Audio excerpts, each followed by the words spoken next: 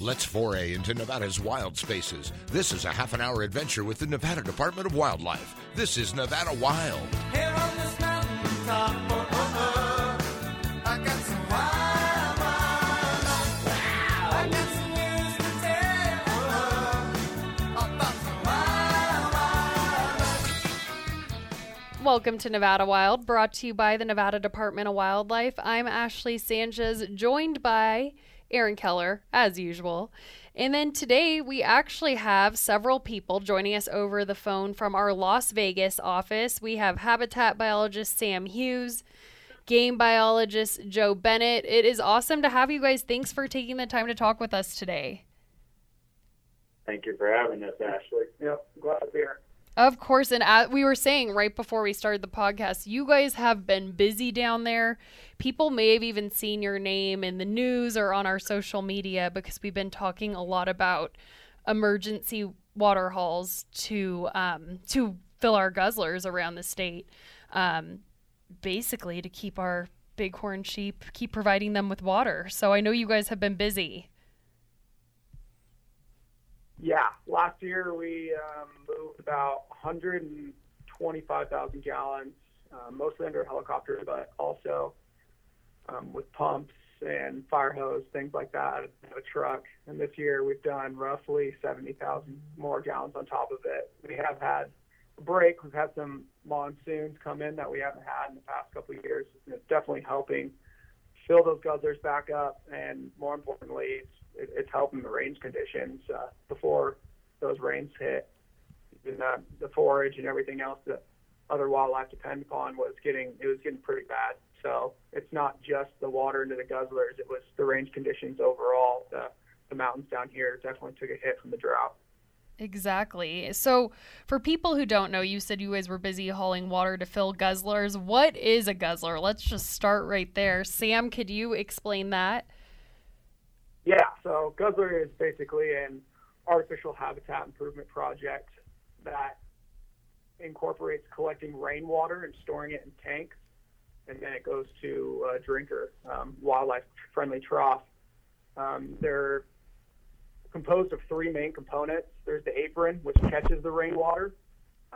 There's the tanks, which is the storage for the system. These can go from anywhere from 300 gallons for small game, such as quail and chukar, up to 19,000 gallon systems like you see in the Muddy Mountains, just east of Las Vegas, that are targeting desert bighorn sheep.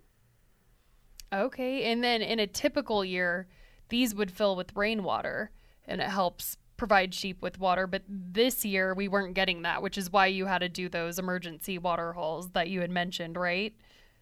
Yeah, exactly. So it's not typical for us to haul that many gallons. In the past, we have had to hit some high-use places, like a project here or there in the McCulloughs or the Muddies or the Bears. But for the most part, having to hit, I think it was over 40 guzzlers in 14 different mountain ranges. That's never really been seen before. I think it was about 2002 they had an event kind of like this one, but it was not as catastrophic over the whole course of pretty much southern Nevada, where we were having to haul water to just about every mountain range down here. Wow. And then, Joe, could you explain the importance of these guzzlers? Yeah, so majority of these water developments are built in areas where they have plenty of forage for different ungulate or hoofed animals or bighorn sheep and other wildlife.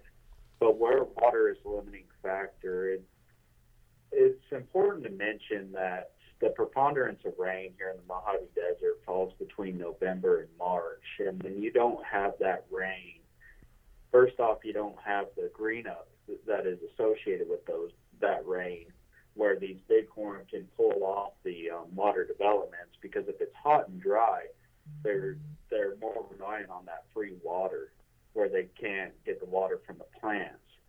So if they're not getting water from the plants, they're having more of an effect within a couple miles of these water developments and putting more pressure on the vegetative component, because water is the one tangible thing that we can provide on the landscape. But it does get to a point where if it stays dry dry long enough where the vegetative carrying capacity or the amount of animals the vegetation or the landscape can hold is exceeded, at which I don't believe we've met that threshold on our bighorn populations even during this drought cycle, because a lot of our bighorn populations are lower in numbers. But that's about what I would say right now. Yeah, I guess that does make sense. I guess it just kind of clicked in my head. As far as vegetation lacking, they don't get any water from that. No, when it's dried out, Aaron, it actually takes bighorn more water to digest that vegetation.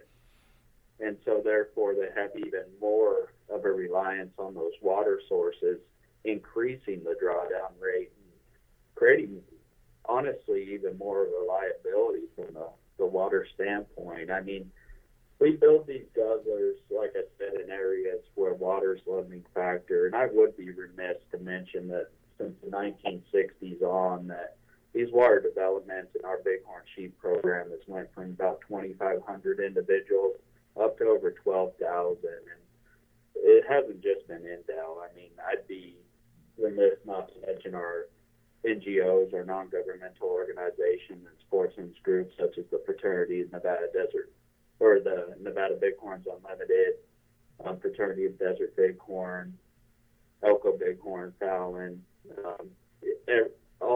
all NGOs, even for mule deer and elk, have contributed. Yeah, that is another thing.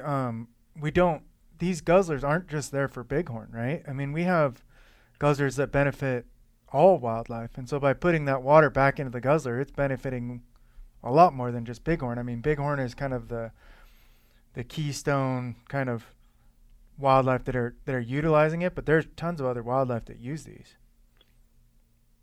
That is correct. We have, as you get farther north from Clark County, I mean, there's specific pronghorn or antelope guzzlers, mule deer, elk. I mean, we even have our upland game guzzler program to benefit upland game and small game species and fur bearers. But I mean, when we put out trail cameras on these water developments, we have everything from golden eagles to deer to bobcat to bighorn sheep to small mammals. I mean, everything utilizes these water developments.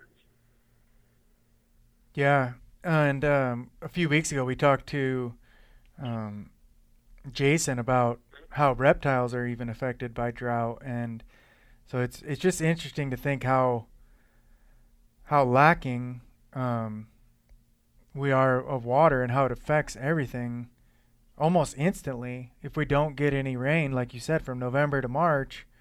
I mean, makes it tough to get through the long summer.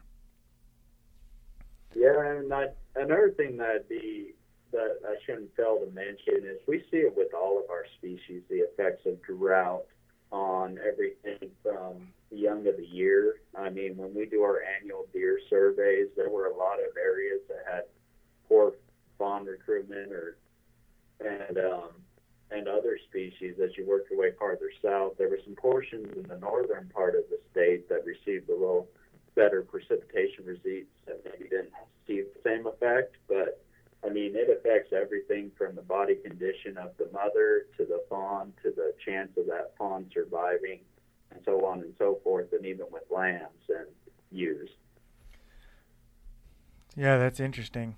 And I kind of wanted to step back to, I mean, the reason that we just brainstorming had decided to have you guys on, or asked to have you guys on, is we've heard your guys' name a bunch lately, and just for anybody listening, just explain kind of what goes into hauling water or taking water out to these, remote locations.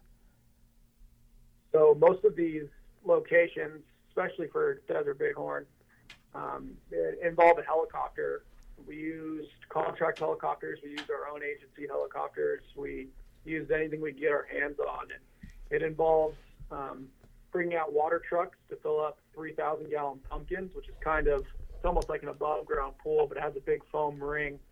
And the helicopters can dip a Bambi bucket. We were using a 220-gallon Bambi bucket, and it's the same thing they you see fight wildland fires with. It's the exact same equipment, and they dip that Bambi bucket into the pumpkin, the above ground pool, and then they move it up to the mountain. And at first we're dropping it on the apron, and a lot of these aprons are steep, so the rainwater can flow down to the gutter. We were losing more water than we like to, so we've kind of evolved the program in a short time to set up what's called a Husky fold tank up top, and essentially they're just dropping it into another, I guess it's like a little pool, 1,400-gallon pool you can set up in only a couple of minutes. And they drop it into that, and then we just pump it into the tanks. And since we've adapted to using those, about 90% of the water that comes off of the bottom of the mountain makes it into the guzzler. Yeah, that's a whole production, man. I remember seeing the first, not the first, I shouldn't say, the first water hauls of the year last year, and watching the videos of dropping it on the apron and just the rotor wash and everything, just kind of spraying water everywhere. Man, you guys are some smart fellas figuring out to put another tank up on the mountain and then dump it in. Oh, yeah, it was a collaborative effort. We got some great pilots, and they knew what to do to, capitalize on our efforts. I guess a big misconception is that we can just fill up any project whenever we want. It takes, for example, Cyram up in the Muddies, it can take up to 2 or 3 days just to put a dent in it. Even though, the system's 19,000 gallons, and when you're only getting 200 gallons into it at a time, it's between fuel stops and everything like that for the helicopter, it's a process. And so then when you guys do it, do you guys target like a certain percentage of the guzzler to fill up then, or do you just top it off, or how's that decided? So last year, with how bad things were, it's cheaper just to stay in one area to get that guzzler to the level you want it to be. But when we realized exactly how bad things were last year, we had to put a Band-Aid on things in the beginning. So we put a little bit of water in each project, and then we went back and we put considerable amount of water after that. Right. There's places in the McCulloughs where we had to haul 2-4 times last year. We didn't get any late summer monsoon activity. We didn't even get any rain into the winter time. We actually did a few projects into January hauling water. So typically this year, we were expecting it more, and we would just fill those guzzlers up as much as we could to the level of the use on the project that we thought was sufficient. But last year it was more of a Band-Aid effect, and then going back and putting water in it just to keep those bighorn sustained through the 115 plus temperatures we got. Yeah, I guess you're just kind of in survival mode at that point. You're just trying to help as best you can everywhere. Yeah. So I guess a couple quick things there, and it's in the height of summer, we can predict that drawdown rate pretty well. We estimate for an adult bighorn sheep about 1.25 gallons a day. And we know we have a pretty good sense, either through information from the public or our own trail cams, or just being in the area, the number of sheep that are hitting the area. And so we can estimate that drawdown rate pretty reliably. And I just remember last year when I was doing a bighorn sheep flight in the Muddy Mountains with our Southern Region game biologist, Pat Cummey. It was September 30th. We were flying over Muddy Peak, and they're Jerry and Safari, and it was probably the worst day of my career seeing those water developments dry and the events that occurred around them. And the next day, we were hauling water, and we hauled water for 14 days straight because these flights indicated just how far and wide our problem was of dry water developments. I believe 2020 was the driest year on record for Southern Nevada. Wow. That's crazy. We're going to take a quick break, but we will be right back. You are listening to Nevada Wild. To Saskatchewan, where the getting's good. If you're getting gone, I'm gonna put my boots and my hat back on, 'cause I'm long gone to Saskatchewan, long gone to Saskatchewan. If you enjoy listening to our podcast, leave us a review on iTunes and SoundCloud. For more information on hunting, fishing, boating, and all things wildlife, go to ndow.org. Now back to the show. Welcome back to Nevada Wild. Today we are joined by Sam Hughes, our habitat biologist down in Southern Region, and also Joe Bennett, a game biologist. And we've been talking about guzzlers, which are these basically man-made water devices, drinking holes for bighorn sheep and other animals. And right before the break, we were talking about how many bighorn sheep utilize these and how some of them are, it's priority for bighorn sheep, but a lot of other animals use these too, right? Yeah, so we have specific guzzlers, like I mentioned in the first segment, in Lincoln County, Nye County, even as you work your way all the way up into Elko County and Mineral County, that are specific for antelope, pronghorn, mule deer, elk. I mean, some of our most coveted areas in the state, like in Lincoln County in 231 and 24, those mule deer populations are completely reliant in some areas on these guzzlers or water developments where there's not enough natural water to sustain the population that could be there. I'm trying to remember, Joe, in the first part of the show, you threw out a stat, and I don't want to like glaze over it, but how many, you said a gallon a day for each bighorn? Yeah, it's just over a gallon the height of summer. We estimate about a gallon and a quarter, obviously based off forage conditions or vegetative conditions. If they're getting a little more water from that feed, or if they're able, or if temperatures are cooler, you know, that could obviously fluctuate quite a bit given on the year. But when it's dry in these drought conditions and that forage is dried out and it's just taking a little more water to break it down, it could even be more, which we in some areas expected was a little more over these drought conditions. Yeah, that's interesting to me. And then are other species, do we have that figured out for other species, or is that pretty kind of just general, like deer, elk, antelope, that, and sheep? Well, the sheep are, they'll really hone in on these water development projects, so it's easy to estimate how much drawdown they're going to put per guzzler. Things like elk, if you get a herd of elk that move in, they can almost drink an entire guzzler dry in one go.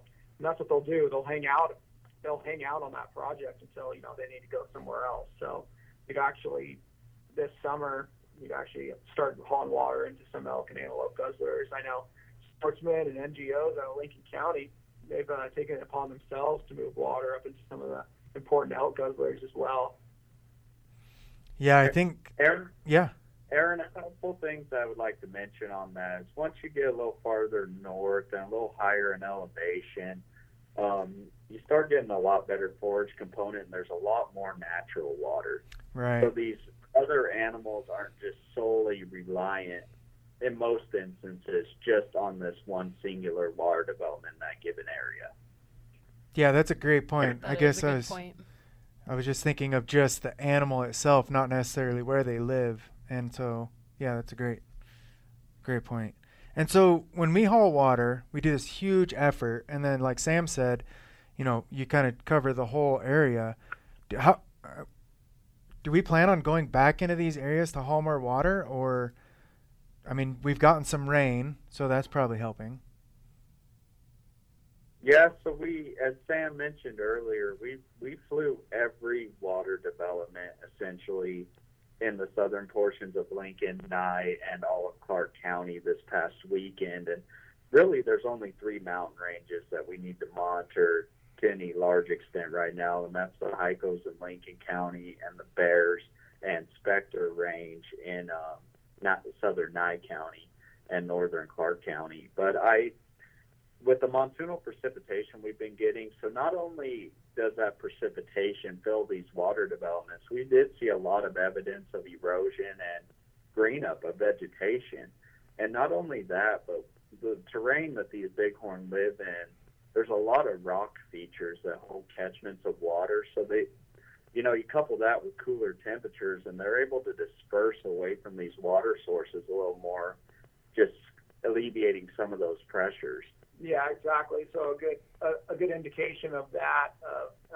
You get 2 main rock components of the mountains down here. You get kind of a volcanic formation and limestone formation. And volcanic is great in some of those ones where you don't see, before we have these monsoons, you would have saw large populations of bighorn just locked in on the guzzlers. And when we flew them, we realized that there was less pressure on the guzzlers. Sheep were really spread out. They were a long ways away from the water development. They can capitalize on all these water pockets. When you hike up some of these dry falls down in the Mojave Desert, you can see natural big rock formations where a monsoon can fill up easily a 50, sometimes even 100-gallon little pocket of water in a series of rocks. And that does take a lot of pressure off guzzlers. Yeah, we were talking last week that bighorn sheep rams just cannot wait to get off of the water developments. Like they don't necessarily like them, right? They're ready to move.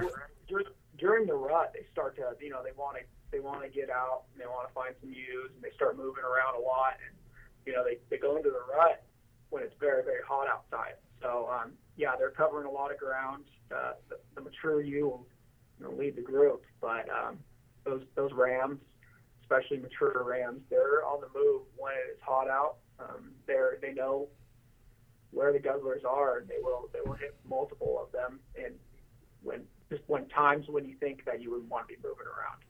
Yeah, and by rut, he's just mentioning the breeding season, and majority of the Mojave Desert for bighorn sheep, that happens in the height of summer. We're talking the July, August time frame where you'll see a ton of routing activity. You'll see a lot of rams moving larger distances. It would be important to mention that during the height of summer, most of those sheep, say 85 to 90%, are usually within a couple miles of those water sources. And then that other percentage can get out to about 4 miles. But that's just kind of what their life history is going to be with the breeding season during that time frame. Great information, guys. Really I think is. anybody listening it's very interesting to hear you guys talk about this. And it's funny, we kind of glazed over that you guys being out there and doing the hard work and how hot it is down there. You guys are working day in and day out in 100-degree plus weather just to make this happen. And I appreciate it as somebody that lives in Nevada. And how rewarding is it to kind of see those water developments fill up and know that you're helping out wildlife? Aaron, I find myself looking at weather Dopplers more than I thought I ever would these days. And as I mentioned earlier, when I was doing that bighorn sheep flight at the end of September last year, we did see a few bighorn mortalities associated with dry guzzlers, and it was probably the worst day of my career seeing that. And so just the fact that we can respond, coupled with our we can make calls into NGOs and have funding available for this, as I mentioned, non-governmental organizations, and just respond so quickly. It's one of the more rewarding things that we do that's part of our job. Yeah, I could definitely see that. And Sam, what about you? Well, for an example, we haven't seen full guzzler in a long time, and after this monsoon stuff that just happened, I think there was a few trail cameras on that guzzler, and when whoever looks at those and watches me walk up and see those guzzlers in the northern end of the McCulloughs for the first time in 2 years, they're gonna see a pretty funny dance across the mountain there for a minute. That's awesome. Who has this video? He's not going to tell you because then he'll post it. It will go on our social media. Yeah, these water developments are definitely a part of our success, and I take it to heart. I think it's our responsibility to make sure that they provide water for wildlife that we made dependent on them. Yep. And so last thing, we're kind of running out of time here at the end of the podcast, but hunting seasons are wrapping up, or starting up, I should say. Anything that you want to let hunters know or people that are out and about know about, or if they're visiting guzzlers or any of that? If they see one, what should they do? If they think it looks low, that kind of thing. Or looks good, right? That would also be good information. Yeah, so we So we rely on a lot of hunter information for reports. We actually, in our bighorn sheep letters that we sent out this year and our bighorn seminar, indicated that if you're coming across the guzzler, not only do we want to know that information, please take a picture. If it's a self-leveling system, take a measurement. Just the best of your knowledge, but that picture speaks more than 1,000 words. And if it's a float valve, please do not mess with the float valve. Just indicate if there's water in there and take a picture of the drinker. But on the side of the tanks, there should be a ladder at each one of these systems. Now, just make sure you're comfortable. Don't do anything that's going to hurt yourself. But then you can even tap the side of the tanks and see where it's hollow versus where water is. Or there's a center insert in a lot of the tops of these tanks that you can take out. But please don't unthread the actual tanks themselves, because as I said, they're a while, they're difficult to get back on. But if you see anything good, bad, I mean, we want to know about it. And honestly, an Endow email that we gave to all the bighorn hunters was endowgame@endow.org. And we're not bashful if you want to submit an email with any of that information, because we would like to know sooner rather than later if we have a problem. Yeah, exactly. A big thing is anyone that's planning on spending a lot of time in the mountains and coming across one of these projects, if you just bring a tape measure with you, there's 2 types of guzzlers, and you can tell exactly how much water by looking at the project is in there if you have a tape measure. So tape measure, pictures, we can use all the information we can get. Great information for people to have. And thank you so much, both of you, for joining. People are going to love this information. So we appreciate you guys being here. Yep, thanks for having us. Yeah, thank you. Of course. And that does it for this week's Nevada Wild. Thank you, everyone, for listening.